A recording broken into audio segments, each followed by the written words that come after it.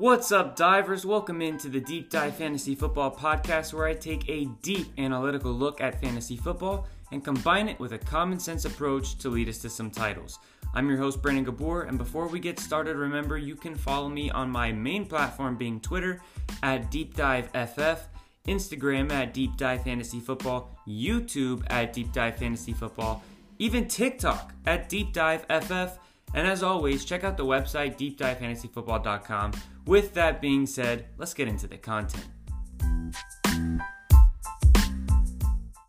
What's up, divers? Welcome into another episode of Deep Dive Fantasy Football.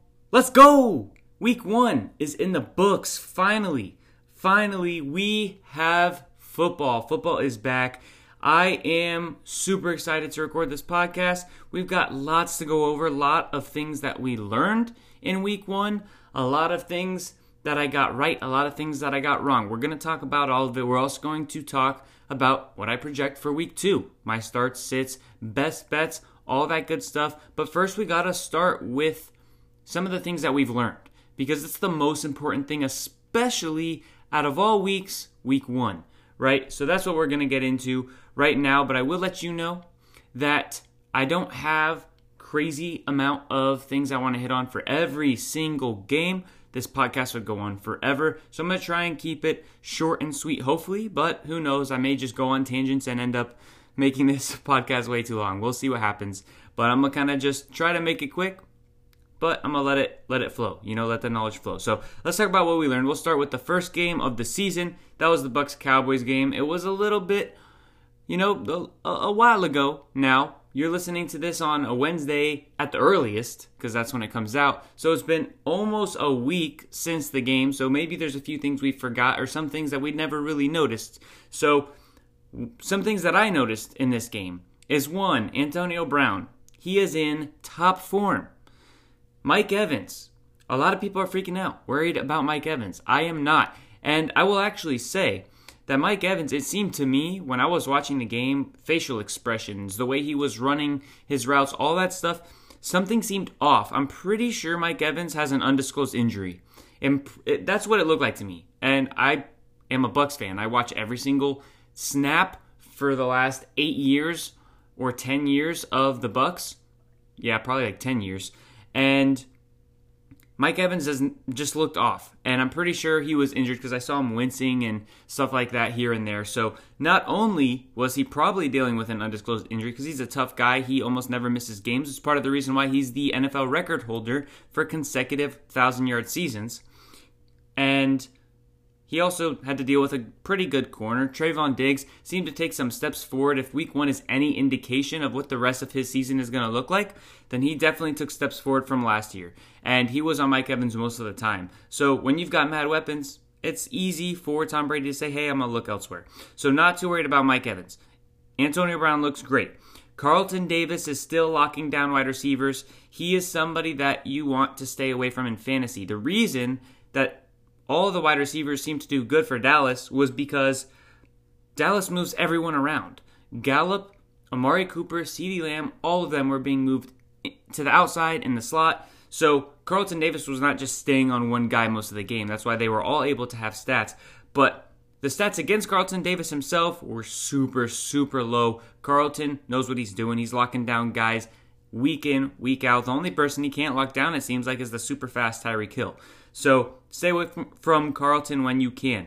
Dallas, they're back to that throw-first mentality. Dak Prescott was throwing 50 times a game last season before he got hurt. He threw 58, I think, times in this first game, so that's ridiculous. It won't be that bad. It's probably going to be an average of maybe like 44, 45 over the season, but that's a lot, and it gives CeeDee Lamb and Amari Cooper both potential to finish inside the top 12 wide receivers. And if you remember, I had Amari Cooper as wide receiver 12, CeeDee Lamb as wide receiver 15. So I already had it almost ranked that way, and I definitely see it as a possibility now.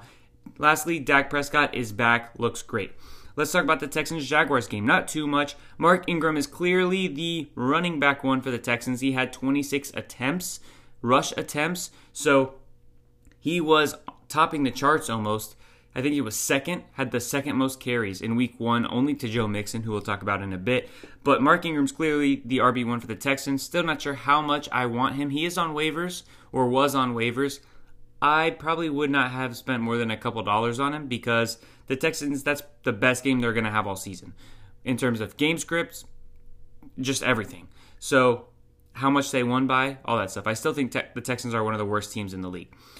The Jags offense, there were lots of drops from all of the wide receivers, and it made Trevor Lawrence's day a lot less impressive than it could have been in terms of the stat category. If you're looking at the box score, you're like, okay, Trevor Lawrence had a decent debut as a rookie. No, his debut was better. A lot of guys just didn't come through for him and were dropping balls. So Trevor Lawrence, I'm kind of optimistic that he could be usable this season. Definitely looking great for Dynasty. Nobody questioned that in the first place. James Robinson, this is the biggest problem. James Robinson got less carries than Carlos Hyde? For why? For why? Why is James Robinson getting less carries than Carlos Hyde? Urban Meyer, you're killing me. You're killing me. Chargers, Washington football team. Mike Williams, the role expansion talk all offseason has been validated. He got plenty of targets.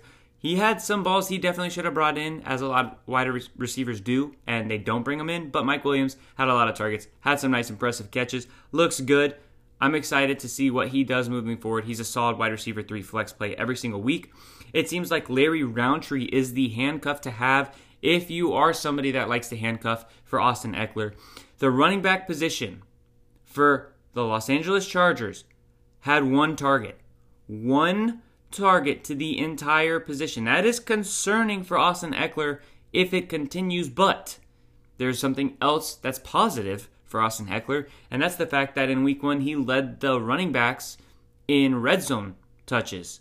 So that's actually awesome, and that was something that we've talked about over the offseason, how Austin Eckler, what he's always been lacking is the touchdowns, and if he just gets usage similar to Alvin Kamara, like Joe Lombardi, who is now with the Chargers, he just came from the Saints last year. If he wanted to use Austin Eckler in a similar light as Alvin Kamara, that would definitely raise Eckler's ceiling, and that's what we saw. So as long as the targets go up, if he still gets that red zone usage, Austin Eckler has a great chance to be a top 3 running back this year. Antonio Gibson on the other side of the ball, 25 touches. Workhorse. He, at one point in time, had 3 or 4 targets, and the team had 5 or 6 pass attempts. I was loving it. Absolutely loving it. Antonio Gibson, he may not be on the field all the time for every third down because McKissick will come in, but when Gibson's on the field, he's getting targeted often. So you gotta love it. Then we've got the Eagles-Falcons game. And so overall, Antonio Gibson, I would say he's top 10 running back. I had him at RB10, I think, RB10 or 11. He's a top 10 running back with great potential, especially if Taylor Heineke makes that offense really good now that Fitzpatrick has been placed on IR. Talk about Eagles-Falcons. Eagles looked really, really good. Kenny Gainwell got the receiving role that I projected that nobody agreed with. I was telling everyone, Kenny Gainwell, Nyheim Hines role. It makes sense. He was the best receiving running back, maybe second to Najee Harris. If you say Najee is better, it's debatable. They're both very good. And that's what he would be drafted for, a third or fourth round pick. Obviously, they're putting some type of investment in him despite already having Miles Sanders, Boston Scott, and Jordan Howard. So clearly they're going to use him. And so I thought he would be used in a receiving role, and sure enough, he was. He actually almost had 2 touchdowns, instead only had 1. He shouldn't have been on the waiver wire if you listen to my podcast, which obviously you do. So hopefully he's already on your team because he was pretty much undrafted in every single league I went in or played in, except the fact that I always drafted him. But if I never drafted him in the last round, he would have been undrafted in every one of my leagues. So Kenny Gainwell is hopefully on your team, but if he's not, go pick him up because something happens to Miles Sanders, great upside. Miles Sanders, he is interesting because he looks really good. And that offense looked really good. But that offense had a nice game and a really nice matchup versus the Falcons. It's going to be important to pay attention to how Miles Sanders is used, how many touches he gets, especially with Kenny Gainwell already being involved and Jalen Hurts running the ball and looking good. So I think his quarterback start position for the rest of the year is pretty safe. I don't think Minshew's going to beat him out unless something crazy happens. So Jalen Hurts, he's also going to limit the volume for Miles Sanders. So we need to pay attention to, hey, when they're not able to do whatever they want because the defense is horrible, how is Miles Sanders performing for fantasy? He's always going to have upside to hit like a 50, 60-yard, 70-yard touchdown run, but you don't really want to rely on that. Devonta Smith, he's the clear go-to. He had 4 targets in a row in the first half. 4 plays in a row were targets right to Devonta Smith. And I was like, okay, I was definitely wrong here. Because you guys know, I didn't really think Devonta Smith, and maybe it still proves to be true. I mean, we're only 1 week in, but I didn't think Devonta Smith was somebody that they would feel comfortable targeting 7 to 10 times a game, and he'd be more in that 5-6 target range every game. Well, he already broke that barrier in week 1. He's a rookie wide receiver. He looked good. So as long as he can stay healthy and doesn't get banged up, then Devonta Smith is looking very, very good. Solid flex play all year if he keeps that up. And Mike Davis, lastly, not too much on the Falcons. Kyle Pitts got like 8 targets. He didn't do too great with the targets, but it's to be expected. Rookie tight ends always struggle. The targets are super promising, though, because that doesn't usually ever happen with rookie tight ends. Aside from that, Mike Davis, he looked improved as a runner. He has some good strength, some good balance. He had 6 targets, so if you listen to the podcast with me and Sia was right on that one. He is getting that receiving work. And overall, Mike Davis, still not great efficiency-wise. He just looked better, but that's a tough situation in Atlanta. Their defense sucks. They're probably going to be in a lot of negative game scripts, so it's going to be hard for Mike Davis to really shine, and we'll see how the red zone usage for him looks moving forward. Then we've got the Panthers-Jets game. Adam Gase ruins everything, a.k.a. Sam Darnold looked pretty good. Robbie Anderson, concerningly low usage. 3 targets, 1 deep ball. That was it, and he had a good day. So we will be talking about him later in another segment. And I don't really have much on the Jets. Corey Davis had 2 touchdowns. Zach Wilson looked okay. Not bad, not great. Solid rookie week 1 performance versus a bad defense, or not bad, but like average-ish defense. Corey Davis is about what I thought he was, and that's why I drafted him everywhere. He's the clear go-to guy for Zach Wilson. Lions 49ers game. So I'm sure everyone's already touched and talked about and tired of hearing what happened to Brandon Ayuk, what happened to Trey Sermon. All I'm going to say on the matter is the San Francisco 49ers beat writers don't even know what happened. So super unpredictable, kind of scary that can happen without anybody even knowing it's coming. So outside of that, I don't have anything to say on that. The Lions wide receivers, they're getting used as minimally as I thought and as I projected. A lot of people gave me a hard time. Brandon, the wide receiver group has to get more work than what you're projecting for this coming season. I was always arguing, I don't see why. TJ Hawkinson is their best player. DeAndre Swift is their next best player. In terms of receiving, overall, I would say Swift is their best player. But TJ Hawkinson is their best receiving threat. Then DeAndre Swift. Why do their wide receivers need to get a whole bunch of targets? Well, this is what we saw this week. The 3 target leaders, TJ Hawkinson, DeAndre Swift, and then Jamal Williams. Come on, guys. Come on. Wide receiver is clearly not going to be something you want to invest in on this Detroit team. DeAndre Swift is being used exactly as I projected in the Austin Eckler rule with those 11 targets and the lighter carries, only 9 carries. I think it was 9. Jamal Williams, he got a good workload too. He got 9 targets, 9 carries. So that's kind of interesting. The one thing is, people might say, okay, Jamal Williams, DeAndre Swift, they seem to be almost splitting 50-50 in terms of overall touches. But I'm going to argue that DeAndre Swift is not 100% back from his injury. He's been injured all in camp. So it makes sense for them to use Jamal more. And DeAndre Swift was better, looked better, and as he gets healthier, he will take a bigger share. So even when they're not able to give as many touches and run as many total plays on offense on a week-to-week basis as they did in week 1 versus the 49ers, it's not going to hurt DeAndre Swift too much if he's able to take more of that share as he gets healthier. Deebo Samuel, 12 targets over Brandon Ayuk's 0, as we've already talked about. George Kittle had just 5 targets. This is something that concerned me. This is a problem with the offense overall, and it's why I have no shares of Deebo Samuel, no shares of George Kittle. And I only had 1 share of Brandon Ayuk, and I got lucky, I guess, and I traded him away in a package deal right before the first games kicked off on Sunday. So, and it was like, it had nothing to do with any of the reports that we're hearing now. It was just somebody was interested in Ayuk, so I packaged him in a deal and sent him off on his way. So anyways, this is the problem with the offense for the 49ers, especially when Trey Lance ends up taking over. There's not that much volume in the passing game to go around for Deebo, Kittle, and Ayuk once he starts getting work. I mean, Kittle had only 5 targets in this game, and they threw a decent amount in this game.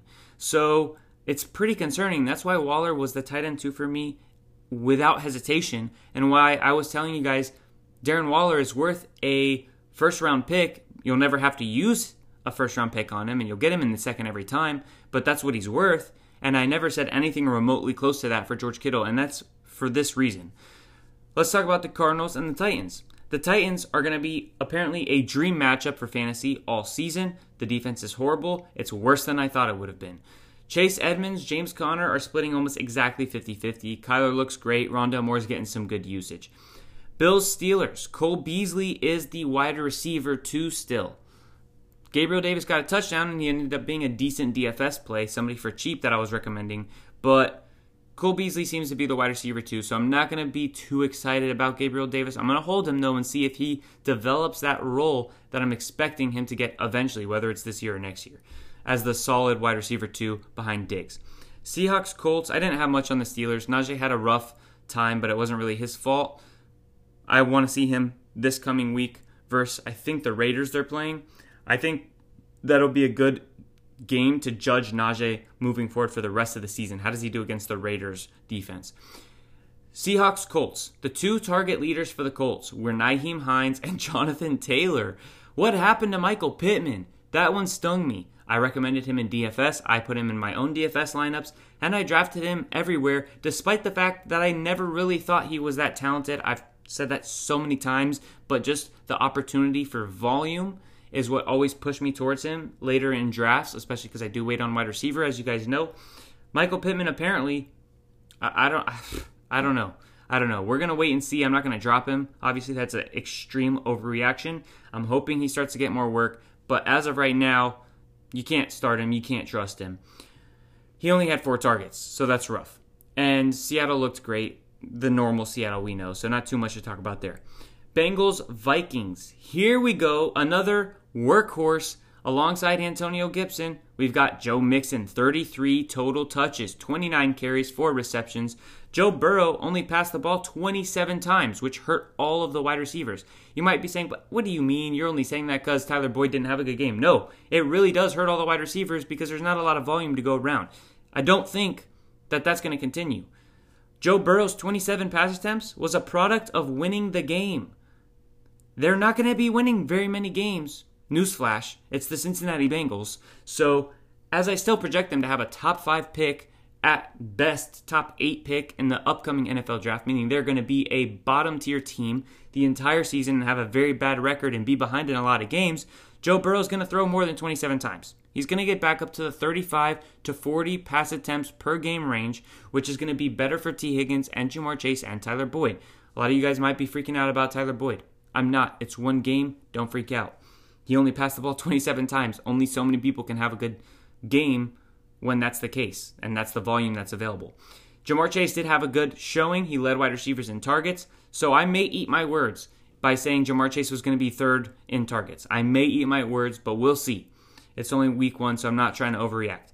Adam Thielen had 2 touchdowns, of course, because everyone that does any analytics has been preaching is Adam Thielen touchdown regression, so of course he has to make us look stupid and get 2 touchdowns in week 1. I'm still on the side of Thielen is not going to continue this. So I'm not too worried or too excited about Thielen. Not too worried that he's going to prove me wrong is what I meant.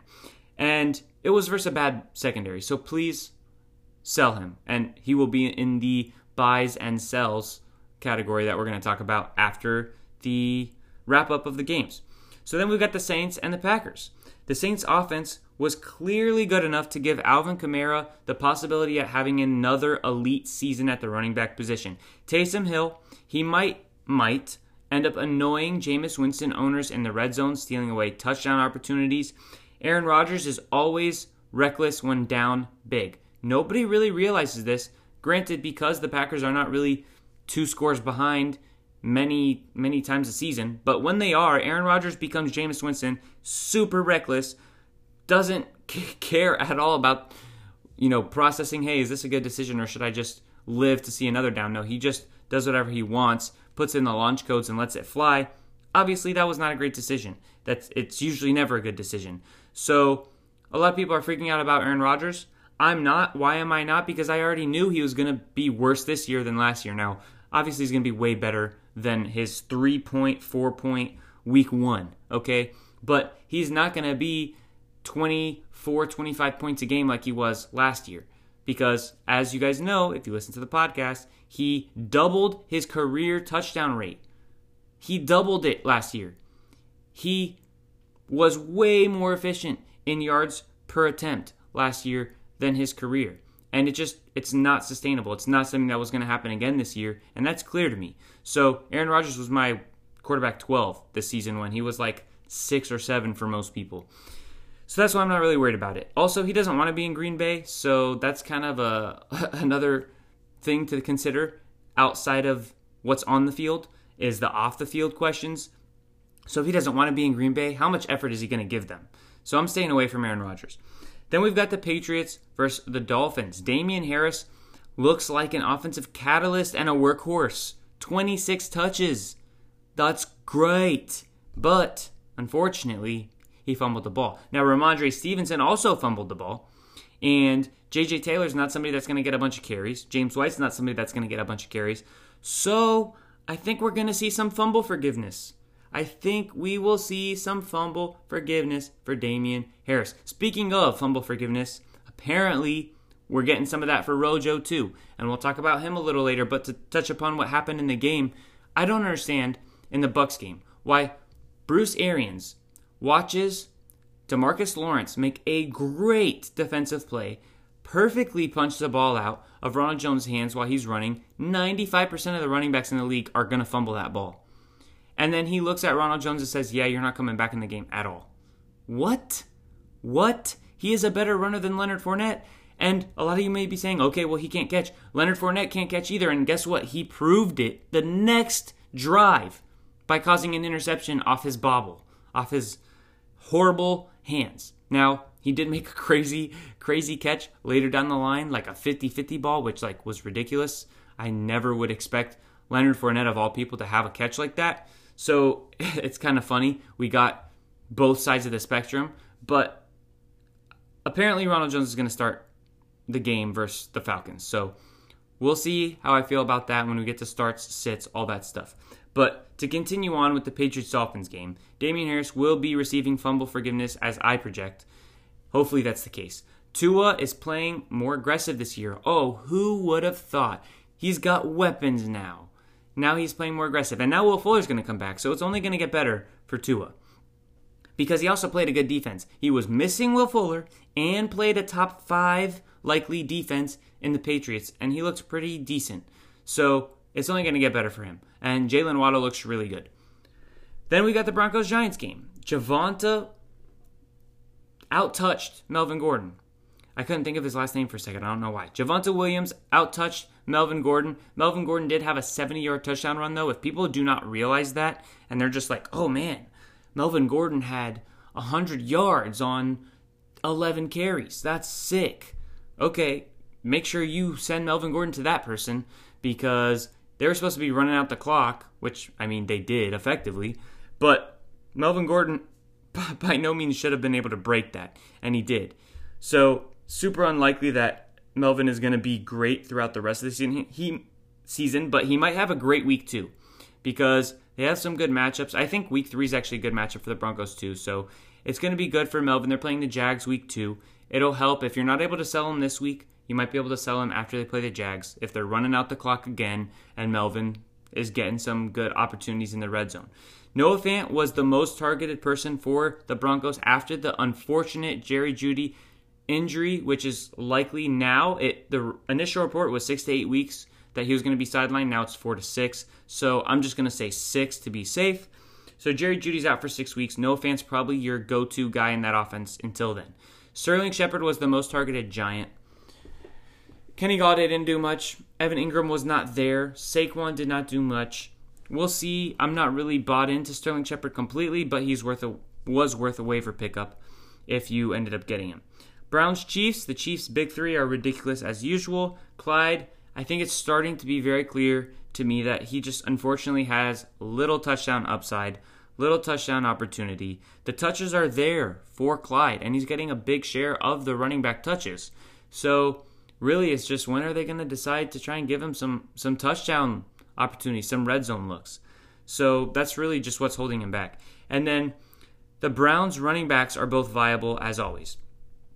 Bears Rams, David Montgomery played out of his mind. Very, very good. He looks quicker, faster, tougher, like he wants it more. He's more motivated. Maybe it's Justin Fields. Maybe it's the Fields effect. Who knows? But I think he's looking at his team and he's like, hey, once Fields takes the field, that's confusing to say. Once Fields takes the field, we have a shot to do something here. And the Packers are struggling. The Lions suck.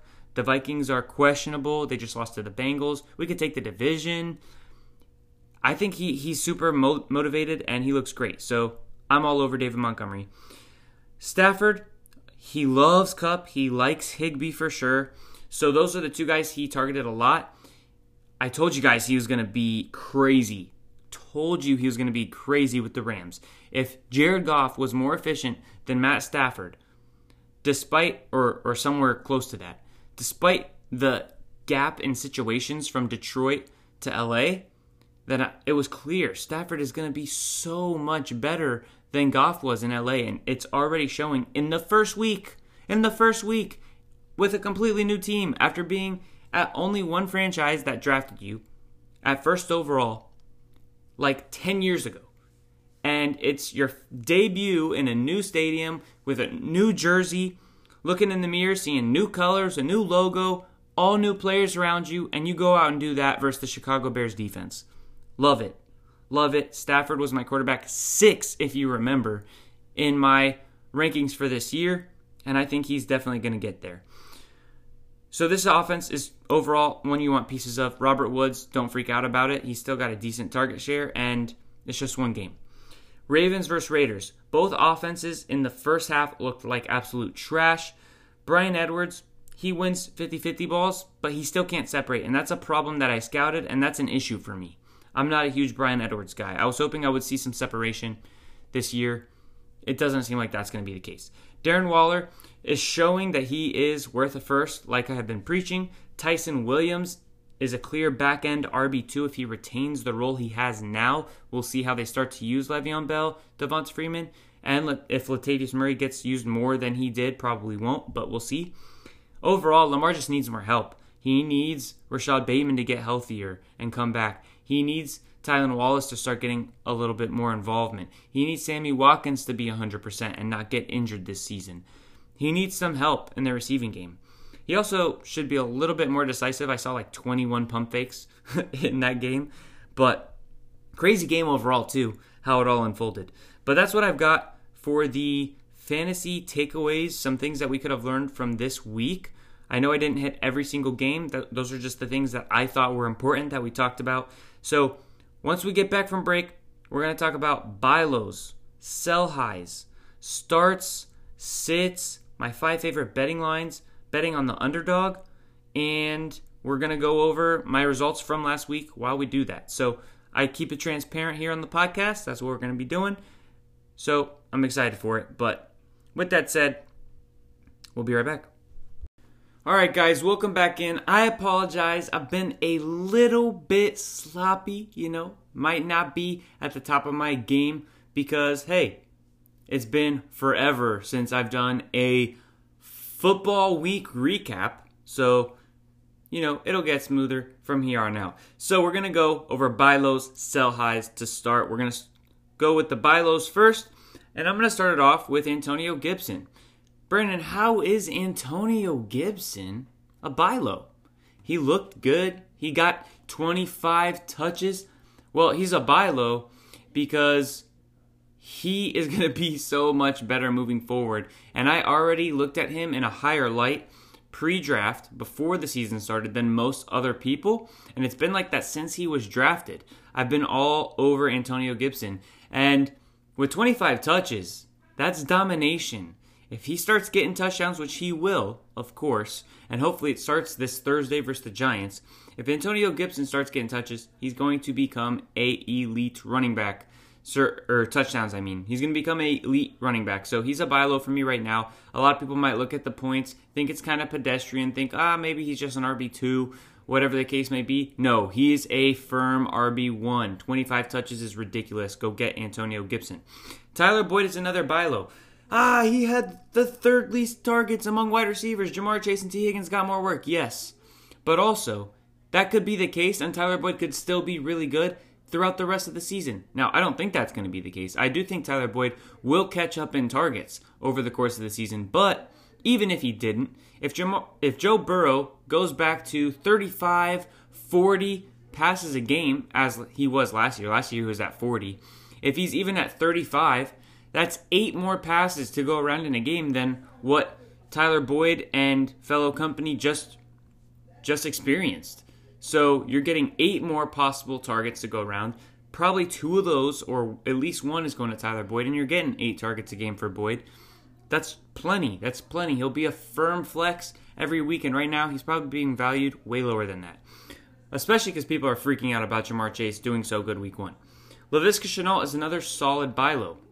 His ADOT, his average depth of target, was super, super low in game 1. Now, it's probably going to be lower compared to most wide receivers. That's the way they're going to use him. But it's going to be better than what we saw in week 1. And he got 7 or 8 targets, and that's plenty. He's probably going to get more because DJ Chark got 12 targets and only had 4 receptions. He was not efficient at all. So, Laviska Shenault, to me, he's somebody that's a good buy low as well. So both him and Tyler Boyd were wide receivers that I liked a lot before the season started.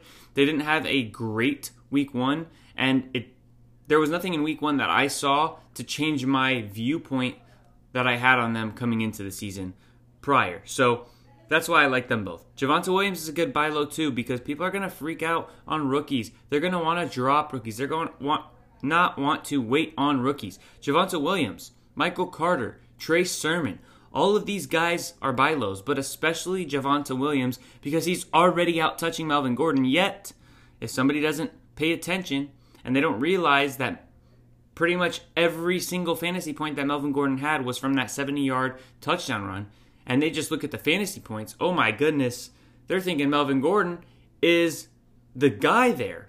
They are mistaken. And that's why you got to go get Javonte Williams. Pretty simple. Because he's going to take over immediately. Aaron Jones, he's a good buy low because he had a bad week. Maybe people are freaking out because of how bad the Packers looked.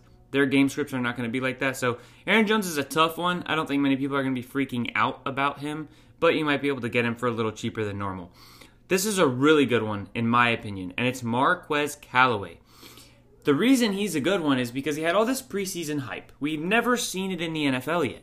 He's had all this preseason hype, and he did not come through at all in week 1. He was projected between 12 and 15 points, depending on whether you're on ESPN or Yahoo or Sleeper or whatever the case may be for your system, whatever you use, your platform for fantasy. He was projected in a pretty decent range, a wide receiver 2 output range for PPR purposes. In that 12 to 15. He was nowhere near that. People are probably like, oh my goodness, Marquez is not going to be anything what we thought. Juwan Johnson got 2 touchdowns. He's getting targets. All these guys are getting targets. And Jameis had an amazing day and Marquez did nothing. It's not going to get better than that. That's what they're thinking. But Jameis had like 148 passing yards and very minimal passing attempts, so there wasn't even a lot of targets to go around. Plus, Marquez Callaway, who was he guarded by? One of the best corners in the league, Jair Alexander. The fact that he did nothing is not a surprise to me at all. So he's a great buy right now because I do think he will be the go-to target for Jameis until Michael Thomas gets back. Moving forward, when he's not shadowed by an amazing corner. Which brings me to my next buy, similar situation, Mike Evans. Tom Brady can throw it to Chris Godwin, Mike Evans, Antonio Brown, Gronkowski, Tyler Johnson, Scotty Miller. He's got all of those options, which are all very good options, not to mention Giovanni Bernard in the running back room. Why would he throw it to Mike Evans when there's only one good corner on Dallas? And that one good corner decided to stay with Mike Evans the entire game. Why would you throw to Mike Evans? There's no reason to. Everybody else is just as good. Antonio Brown, Chris Godwin are just as good or very close to as good as Mike Evans as a player, except they're facing way, way worse defenders. So why bother with Mike Evans? Plus, like I've told you already, it seemed like he was kind of hurt and banged up. So versus Atlanta, ain't no corner in Atlanta can guard Mike Evans. And as long as he really is fine health-wise and he's, better or looks better than whatever it seemed like was bothering him in the last game, which he's had a long week to rest because it was a Thursday game and now they're getting 3 extra days to rest. Mike Evans is going to probably be actually a good start next week too. Or this coming week. So Mike Evans is a buy low. And the last one I have for you guys is Ezekiel Elliott. Elliott had a bad game. Didn't get a lot of touches. Didn't look super good. But he's going to get more touches. He's going to look better because he's not going to be playing the back-to-back number 1 rush defense in the NFL. So I like Ezekiel Elliott as a buy low too. I'm not freaking out on him. Let's talk about some sell highs. Adam Thielen is one of them. He faced a bad team and he had 2 touchdowns. I don't see it continuing. Adam Thielen's only had double-digit touchdowns once in his career. It was last year. Over the last 2 years, we've seen his efficiency decrease. And that's perfect along the lines of his age. His age is increasing. He's getting to the age drop-off that's very dangerous for wide receivers. And his efficiency is going down. So outside of touchdowns, everything else is a red flag. So if you don't think he's going to get a touchdown every game, then you should be selling Adam Thielen because you could probably get a lot for him right now. Robbie Anderson is another one. He's had 3 targets in week 1. He was out-targeted by Terrace Marshall, a rookie who was just drafted. Not even a first-round pick. And Terrace Marshall had 6 targets. He doubled Robbie Anderson's target share in the first week. Robbie Anderson was also playing with Sam Darnold versus the Jets. It was the perfect scenario. Robbie Anderson had all the motivation. Sam Darnold had all the motivation. And what's the one person Sam Darnold already had prior chemistry with? Robbie Anderson. And he still only got 3 targets in a game where he might be like, hey, coach, throw me a few extra targets, please. I want to get some payback. And the coach would say, absolutely. And he only got 3 targets? Come on, guys. He had 1 bomb catch for a touchdown. It completely saved him. And a lot of you guys play with casuals, and a lot of those casual guys don't look into things. They're just going to look at the fantasy total, and they're going to say, hey, Robbie Anderson was a wide receiver 2 or top-end wide receiver 3 last year, and excuse me, and he got a good start going already. So why not? And he's going to be valued way higher than what he should be. Jameis Winston is another one. That was just a whack game completely. Taysom Hill might hurt him more often in the future. Plus, the run game might take more touchdowns away from Jameis Winston in the future. Plus, we've seen games like this from Jameis Winston. If he does start turning it over, who knows how Sean Payton's going to react. I do think the turnovers will come eventually. When they do, sure, in that game, he might still have a decent fantasy output because he turned the ball over a bunch in Tampa and was good for fantasy still. But the problem is if he does that in New Orleans, he's going to get replaced. At least that's how I feel. So Jameis is like a high-risk, medium, or a high-reward, medium-risk type player for me. That's why I'm trying to sell him high right now.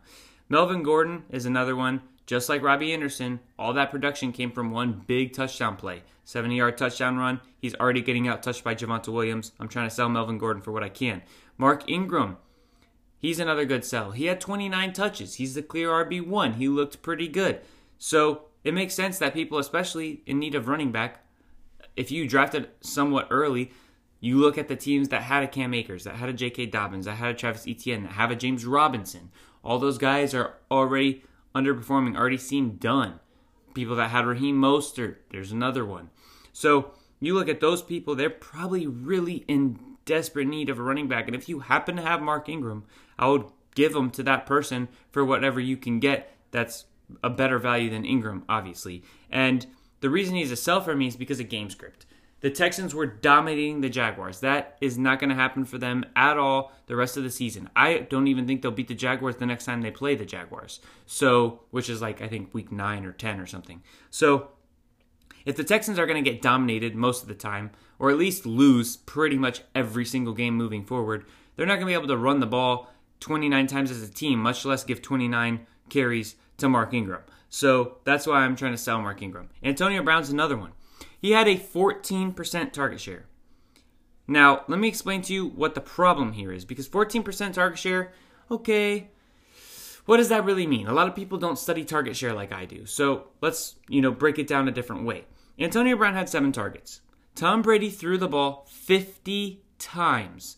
Tom Brady is on average going to throw between 35 and 38 times a game this season for the Buccaneers. Maybe at most his average over the season will be 40 times a game, okay? Especially with such a good defense. Tom Brady threw way more than usual, and Mike Evans was not getting targeted as much as usual because he had the only good corner covering him, and he's probably banged up a little bit and just hasn't said anything to anyone.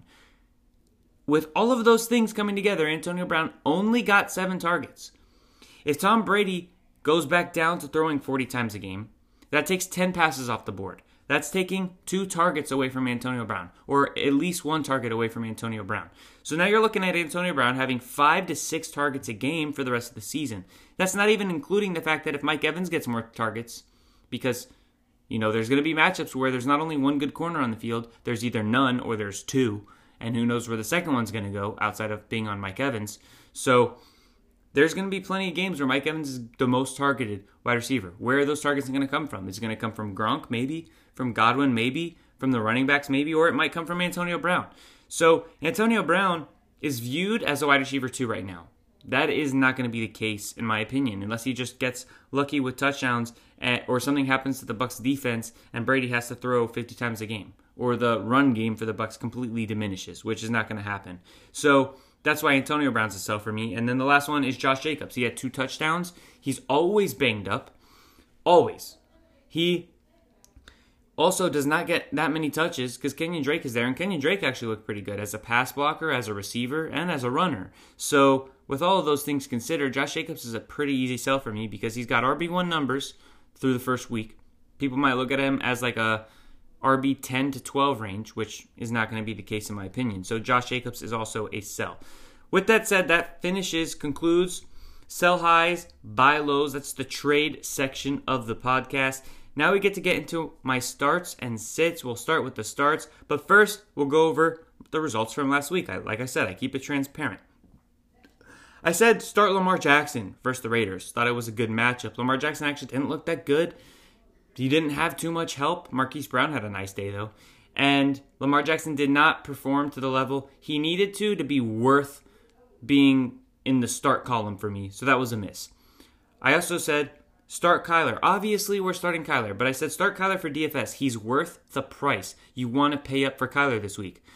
He had 34.5 points. I believe he was the number 1 scoring quarterback on the week. So that was a huge hit. I said start Ronald Jones. Well, how am I supposed to know that Bruce Arians is going to be super unreasonable and after a perfect defensive play, he's going to keep Ronald Jones on the bench the rest of the day? That kind of sucked, but I still said to do it, and if you listened, it hurt you. He got negative points, so that's a miss. Then I said start Brandon Cooks. He's super cheap, especially in DFS. You want to throw him in your lineups and just in regular games. Well, he had 18.2 points. He's one of the top receivers on the week. That's a nice hit. I said start James Robinson. He wasn't terrible, but he only had 8.4 points. I was expecting more like 15 to 20 because I thought the Jaguars were going to be able to run all over the Texans. That was not the case. Plus, they fell behind, so they weren't even able to run the ball much at all. So that was a miss. I said, hey, play Jalen Hurts in DFS and start him in your regular leagues. He was a top 5 quarterback scorer on the week with 27.7 points. That was a nice hit. And then lastly, I said start Tyler Boyd. Turns out the Bengals dominated the Vikings better than what I would have ever imagined, and Joe Burrow didn't have to throw a lot at all, leading to Tyler Boyd not getting many targets, so he only had 6.2 points, so that was a miss. Now, what about this week? This week, I think I'm going to be a little more accurate, because now we've got information, we've got intel. So, I like Devonta Smith a lot versus the Niners. The Niners are getting banged up right now at the corner position. They already don't have crazy good corners, and we just watched Jared Goff throw all over them. Now, granted, it wasn't to the wide receivers, really, but if Jared Goff can get it done, Jimmy Garoppolo can get it done. Sorry, that's obviously the Niners quarterback. If Jared Goff can get it done, try this again, Jalen Hurts can get it done, and he's going to get it done to Devonta Smith, who had 4 targets in a row at one point in his first game, in his NFL debut, and had a good overall target share in general, and looked really good. So, Devonta Smith, I like him a lot. I'm starting him versus the Niners and playing him in DFS.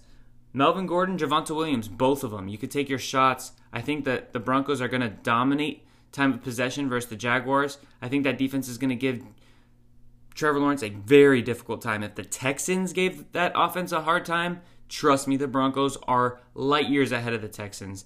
They're going to give that offense a very, very tough time. They're probably going to dominate that game, and because of it, they're going to run the ball over and over and over, and Melvin and Javonte could combine for 30 touches total. So that's why I like them both versus the Jags defense, which also sucks, which means you're looking at high efficiency in those touches.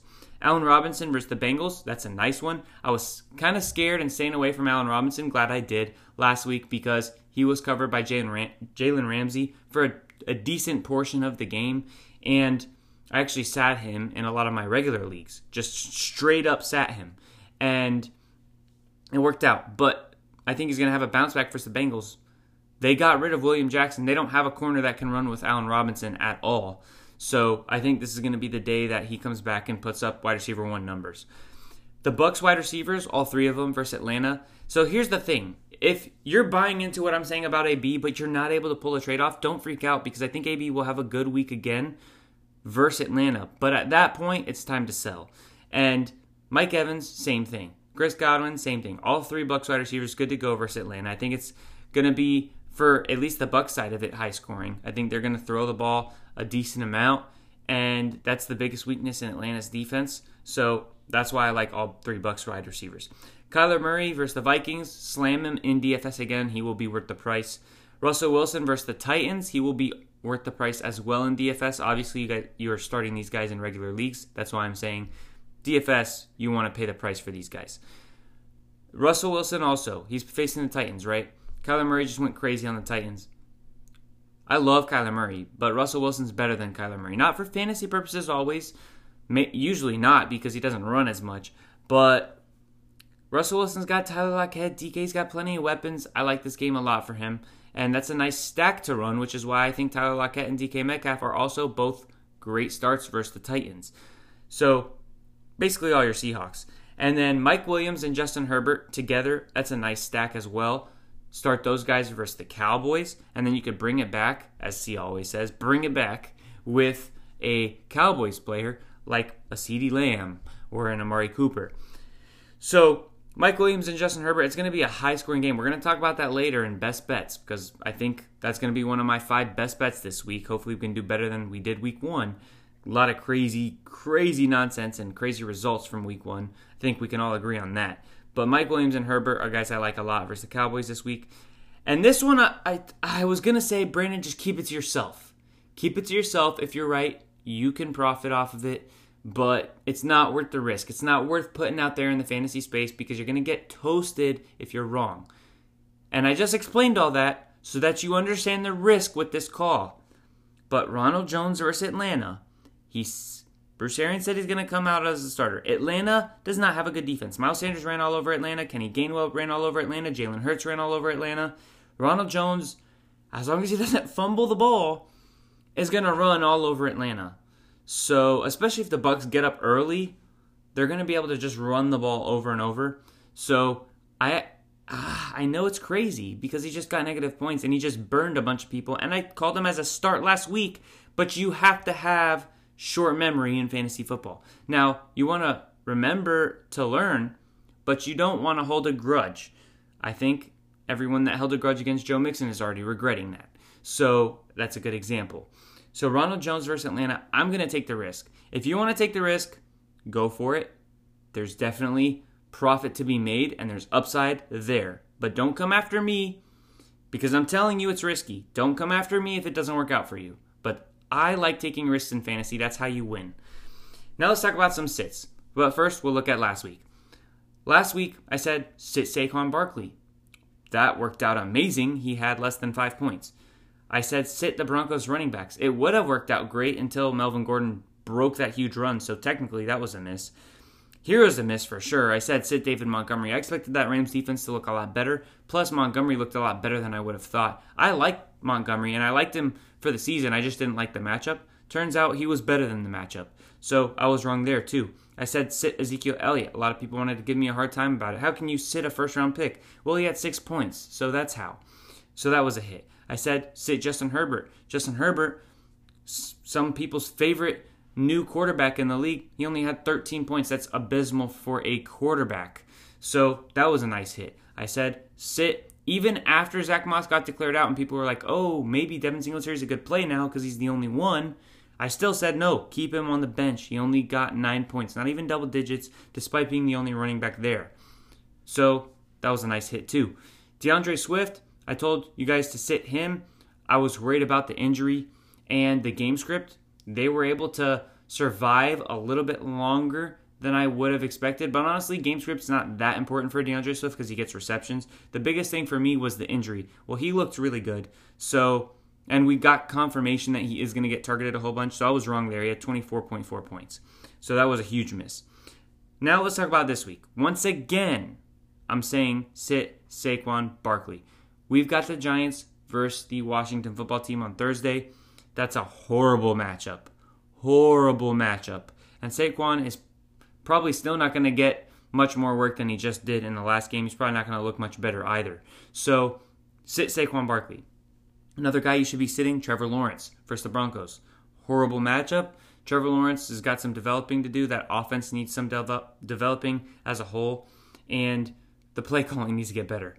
DJ Moore versus the Saints, that's a sit for me because I think Marshawn Lattimore will be on DJ Moore most of the time, which will cause Darnold, who's already going to have a tough time versus the Saints. I'll say he looked all right versus the Jets, right? He looked good versus the Jets. But that's the Jets. The Jets defense is nowhere near the Saints defense that just held Aaron Rodgers to 0 touchdowns and 3 total points for his offense. So I don't think Sam Darnold's going to look good at all versus the Saints. And it's not going to be to DJ Moore for sure. He's probably going to be looking more Terrace Marshall, Robbie Anderson, Christian McCaffrey all day. Joe Burrow's another sit for me versus the Bears. That D-line is going to give Joe Burrow hell. And also sit Mike Davis versus the Bucks. You're pretty much going to be sitting every running back versus the Bucks unless they're heavily revolved in the receiving game. Whenever you're going to get even a Derrick Henry, I don't think the Bucks play the Titans, it's just an example. Even a Derrick Henry, somebody who's super good that you never want to sit, he doesn't get receiving work. And versus a team like the Bucks, especially because they put up points, not only do the Bucks have the number 1 rush defense, but another reason why that they're deadly for fantasy running backs is because they get up quick. And once a team falls behind, they don't want to run it, especially if the rush defense is the number 1 defense in the league. So it's like a second reason not to run the ball. So that's why you're pretty much always going to sit the running back versus the Bucks. But I'm sitting Mike Davis. He is involved in the receiving game, but still, he's not talented enough. I don't think he's going to score or anything like that. So Mike Davis is a sit for me. With that said, now we'll get to the betting portion of the podcast. And we'll go over the 5 favorite betting lines. Last year, I was 11-8. Well, unfortunately, we're starting with a losing record in week 1. I went 2-3 last week. I took the Packers to beat the Saints and to cover the 4.5 spread. That was not close, obviously, but I don't think anybody could have predicted anything close to what happened in that game, so I don't feel bad about it. I took the 49ers to cover 7.5 versus the Lions. They won by 9, so we won that bet. I took the over on the Eagles-Falcons game. It was at 40.5. They combined for 38 points. The Eagles did their share. They did their part. The Falcons just were horrible, so I lost that bet. I took the Rams to cover 7 points versus the Bears. I knew that was going to be domination, and it was. So we were right there. And then the other one I got wrong, the third one was I took the Jets to cover the 4.5 versus the Panthers. They lost by 5, so that was super, super close, but got that one wrong. So started 2-3. Now we've got a little bit better of an understanding of teams, and I feel more comfortable this week actually picking bets. And I'm starting it with the Patriots versus the Jets. The Patriots are favored by 5.5 as of time of recording, which is Tuesday night. So you're listening to this Wednesday morning, the lines are probably still the same. So go out there and capitalize on them. The Patriots are favored by 5.5 versus the Jets. It's a division game. Usually you want to stay away from those. But the Jets have new coaching, a new quarterback, a rookie quarterback. Bill Belichick always dominates rookie quarterbacks. And the talent disparity between these teams is not even close. I'm taking the Patriots for sure. I think they're going to dominate the Jets. So that's the first bet. Second bet is the Eagles. I'm taking them to cover the 3.5 point spread that the 49ers are favored over them by. So the Eagles are plus 3.5 right now. I'm taking them to cover that. I think they might outright win the game. Because think about it this way.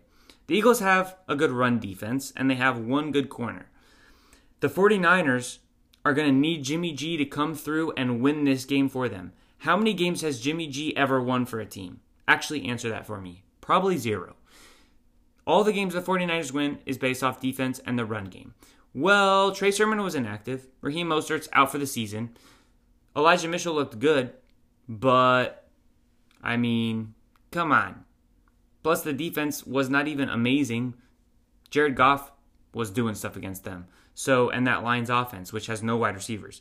So, Jalen Hurts, Devonta Smith, Jalen Reagor, Dallas Goedert, Miles Sanders, Kenny Gainwell, they're going to move the ball. They're going to be able to move the ball versus the 49ers. Plus, they're going to be able to do decent enough against the run that Jimmy G's going to have to step it up. And if he doesn't, they might lose the game completely. The fact that they're favored, the 49ers, by 3.5, I think that's easy for me. I'm going to take the Eagles. The Rams are favored by 4.5 versus the Colts. Until Vegas catches up and until average consensus consumer fantasy or regular football consumer catches up to how good the Rams are and how good they will continue to get as Stafford gets more and more reps in the system, I'm going to take the Rams over and over and over. They're only favored by 4.5, but against the Colts, I think this is going to be another game that's probably not that close. The Rams probably win more by like 8 or 10 points, so I'm going to take the Rams there. And then we've got the Chargers-Cowboys game. I told you we would come back to this. The over-under is 55. It's the highest over-under of the week, and I still think it's going to hit the over. The Chargers have a good offense, and versus a horrible Cowboys defense, they're definitely going to put up points. The Cowboys defense, or the Cowboys offense is going to put up points against everyone. Everyone. If they put up points like that versus the Tampa defense, yes, I know our secondary got super, super hurt, so that was a little rough. But the Cowboys have so many weapons, and Dak looks really good. They're going to be able to put points up, and they have a good offensive line against anybody. So if you think the Cowboys can put up 25 points, 30 points, which I think they can any given week, the Chargers are going to do so for sure to keep up with them, especially because the Cowboys won't be able to stop it. So I'm going to take the over. I think that game is going to be like 35-34 or something ridiculous. Then the last bet is the Chiefs versus the Ravens. Chiefs are favored by 4. The Ravens, in my opinion, looked horrible versus the Raiders. The Chiefs, on the other hand, look very good. So I'm going to take the Chiefs to cover and win by more than 4. Those are my 5 favorite betting lines of the week. And to finish out, we've got the last section. It's betting on the underdog. So, if you remember betting on the underdog, I don't know why I didn't take 5 games last week. I totally screwed the pooch on that one. I only picked 4 games. The whole premise is to pick 5 games, try to hit on 3 of them, because we're looking at games where a team is favored to lose by 3 points or more. So the spread can't be less than 3, and I'm taking that underdog to outright win the game. So I'm trying to predict the upsets of the week, basically. So that's betting on the underdog. Last week, I did pretty good. I called Eagles versus Falcons. Falcons were favored by 3 or 3.5. I took the Eagles. Eagles won. I took the Bengals against the Vikings. I told you guys I didn't have a logical reason. It doesn't make sense. The Bengals have better receivers. Their quarterback is just as good. Their offensive line is better. Their running game is better. Their defense is better. But for some reason, I felt like the Bengals were going to just win the game. And I told you guys that. I was honest. I said, I don't know how to explain it, but I just have a gut call on this one. And the gut came in clutch. So I got that one too. That's already 2 for 2. I called Jets against Panthers. that one was wrong. Not too far off, though. The Giants against the Broncos, the Giants suck. Sorry, all my friends that are Giants fans, but they do. And then I don't know why I didn't put in a fifth one, but I remember when I was setting up the podcast, I was going to say Cardinals versus Titans, so I actually could have got my 3 out of 5, but I'm not going to take credit because I didn't say it. So 2 out of 4, that's really good, though, because we're taking underdogs. So this week's predictions, the 5 underdogs that I'm going to take to outright win, hopefully hit 3 of them, because that'd be astounding. I'm going to take the Eagles versus the Niners. We already kind of talked about that. I'm going to take the Raiders versus the Steelers. Steelers are favored. I think the Raiders can definitely win that game. I'm going to take the Vikings versus the Cardinals. You might think that that's crazy, right? The Vikings just lost to the Bengals, and the Cardinals just demolished the Titans. That should be like, okay, the Cardinals are going to wax the Vikings. But this is a gut call for me, again. And usually my gut calls are more accurate than my logical processes. Not in regards to fantasy, but in regards to betting. I don't know why. That's just how it works for me. And when I look at this matchup, I just feel like Dalvin Cook is going to go off. I really feel like he's going to go off. I think Justin Jefferson's going to go off. Thielen I feel like he's going to be a little more quiet. But Jefferson and Cook are going to have a day versus the Cardinals. And I think the Vikings, after seeing what the Cardinals just did, are going to come up with a juicy game plan on defense. That's what Zimmer's all about. So I think the Vikings are going to actually look pretty good versus the Cardinals. I think they might be able to pull it out. I wouldn't bet on it, but we have to pick underdogs here, and that's what I'm going with. So that's 3. Then I'm going to take the Cowboys versus the Chargers. The Cowboys are always going to be a good underdog to bet on just because of how high-powered their offense is. And lastly, I'm going to take the Bengals versus the Bears. If the Bears don't start Justin Fields, which they're not going to, if they don't start Justin Fields, then the Bengals could definitely beat them. Especially, you might be saying, ooh, Andy Dalton, revenge game. Well, how about the Bengals just want to make Andy Dalton look stupid and look bad? So I like the Bengals versus the Bears. Bengals definitely have a better offense as of right now. Well, I wouldn't say, yeah, you know what? I am going to say definitely. Because the Bears' offensive line is not very good either. So, and Joe Mixon, David Montgomery, same playing field. And the wide receiver cores are on the same playing field. So really, it's who do you like better, the Bears quarterback or Joe Burrow? I like Joe Burrow better because Fields ain't starting. So I'll take the Bengals to be my 5th underdog. So once again, that's Eagles, Raiders, Vikings, Cowboys, Bengals. Those are my 5 favorite underdogs of the week. And lastly, I would say, hey, let's talk about Survivor Pool. I made top 3% in 2019, made top 3% in 2020. Well, I got knocked out week 1 because I said, you know what? I'm a Bucs fan. Bruce Arians says, no risk it, no biscuit. It worked out for us. We won a Super Bowl. Let me try the same thing in my Survivor Pool. So I took the Jaguars with a rookie quarterback, a brand new coach, versus the Texans in week 1. That worked out horribly, so I got knocked out week 1. It is what it is. But you know what? It's only a $30,000 pool, so I'm not worried about it. And there's no difference getting knocked out week 1 or getting knocked out week 13 like I do every year. And, you know, top 3% or last place, no difference. Profit is 0 for both. So whatever. Anyways, no Survivor picks from here on out. You could tell me if you're alive and you want my opinion. But you can kind of get the gist of who I think is going to win based off the betting portion of the podcast. So I think that'll help in that way. Thank you guys for tuning in. Thanks for listening. And reach out to your friends. Tell them about the podcast. I definitely appreciate it. If you haven't written a review, please do so for me. Helps me out immensely. Good luck this week, guys. May all of our players stay healthy, not get hurt. And I'll see you on the other side of week 2. Peace.